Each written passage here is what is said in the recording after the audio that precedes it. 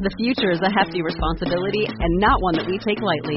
But then taking things lightly has never been what Hefty is about. That's why we've created the Hefty Renew program that turns hard-to-recycle plastics into valuable resources like park benches and building materials. To participate, simply fill up an orange Hefty Renew bag with accepted items, tie it up, and drop it in with your regular recycling. That's it. It's that easy. It's time to rethink recycling with Renew. Particular valued resources may vary by geography. More info available at heftyrenew.com. The Dunwich Horror by H.P. Lovecraft.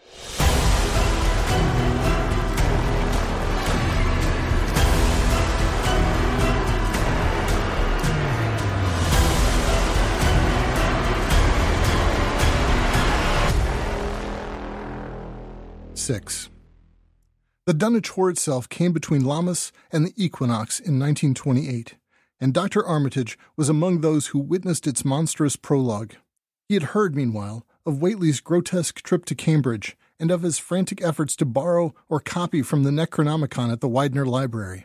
Those efforts had been in vain, since Armitage had issued warnings of the keenest intensity to all librarians having charge of the dreaded volume.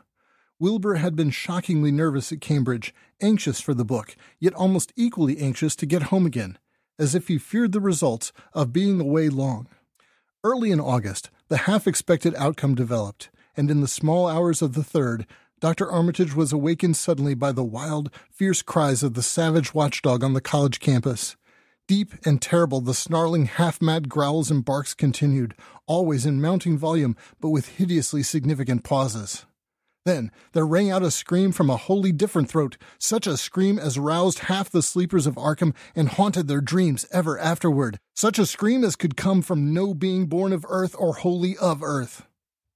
Armitage, hastening into some clothing and rushing across the street and lawn to the college buildings, saw that others were ahead of him, and heard the echoes of a burglar alarm still shrilling from the library.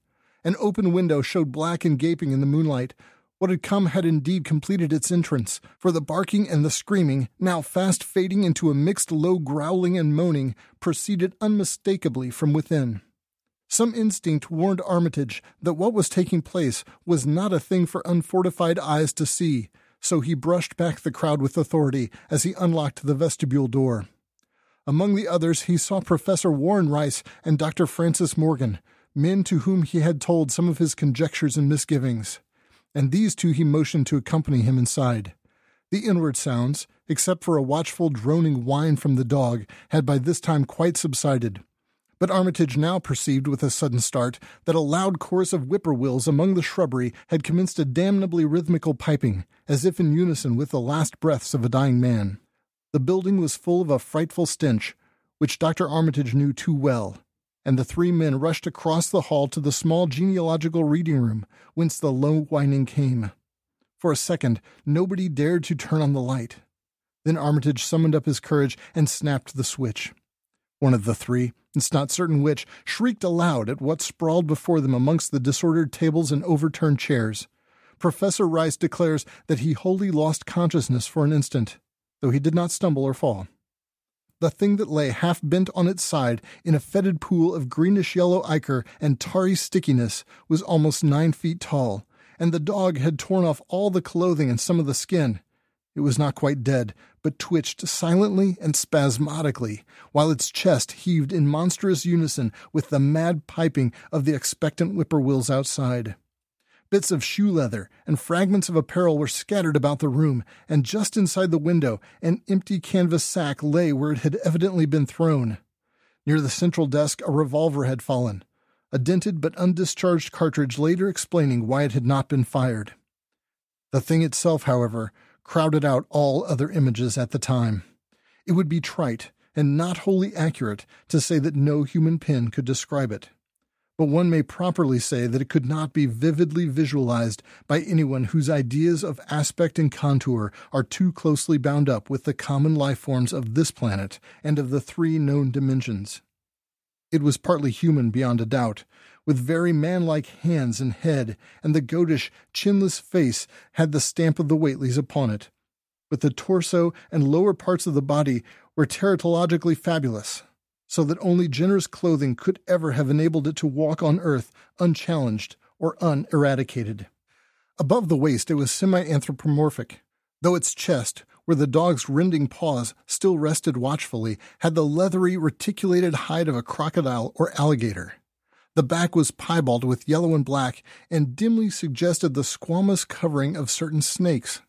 Below the waist, though, it was the worst, for here all human resemblance left off and sheer fantasy began.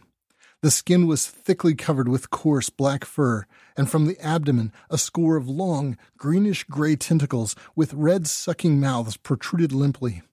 Their arrangement was odd and seemed to follow the symmetries of some cosmic geometry unknown to Earth or the solar system. On each of the hips, deep set in a kind of pinkish, ciliated orbit, was what seemed to be a rudimentary eye, whilst in lieu of a tail there depended a kind of trunk or feeler with purple annular markings, and with many evidences of being an undeveloped mouth or throat. The limbs, save for their black fur, roughly resembled the hind legs of prehistoric Earth's giant saurians, and terminated in ridgy veined pads that were neither hooves nor claws. When the thing breathed, its tail and tentacles rhythmically changed color, as if from some circulatory cause normal to the non-human side of its ancestry. In the tentacles this was observable as a deepening of the greenish tinge, whilst in the tail it was manifest as a yellowish appearance, which alternated with a sickly greenish-white in the spaces between the purple rings.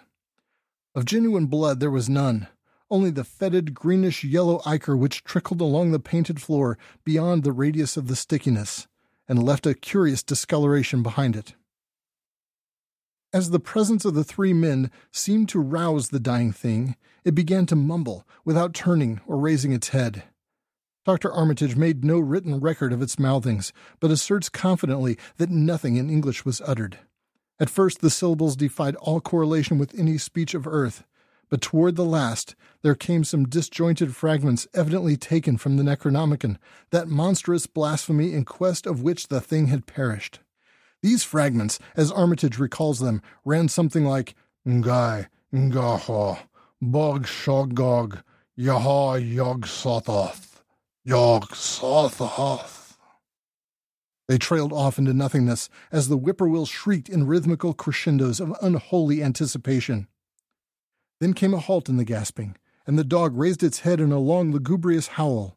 A change came over the yellow, goatish face of the prostrate thing, and the great black eyes fell in appallingly. Outside the window, the shrilling of the whippoorwills had suddenly ceased, and above the murmurs of the gathering crowd there came the sound of a panic-struck whirring and fluttering. Against the moon vast clouds of feathery watchers rose and raced from sight, frantic at that which they had sought for prey. All at once the dog started up abruptly, gave a frightened bark, and leapt nervously out of the window by which it had entered. A cry rose from the crowd, and Dr. Armitage shouted to the men outside that no one must be admitted till the police or medical examiner came. He was thankful that the windows were just too high to permit of peering in, and drew the dark curtains carefully down over each one.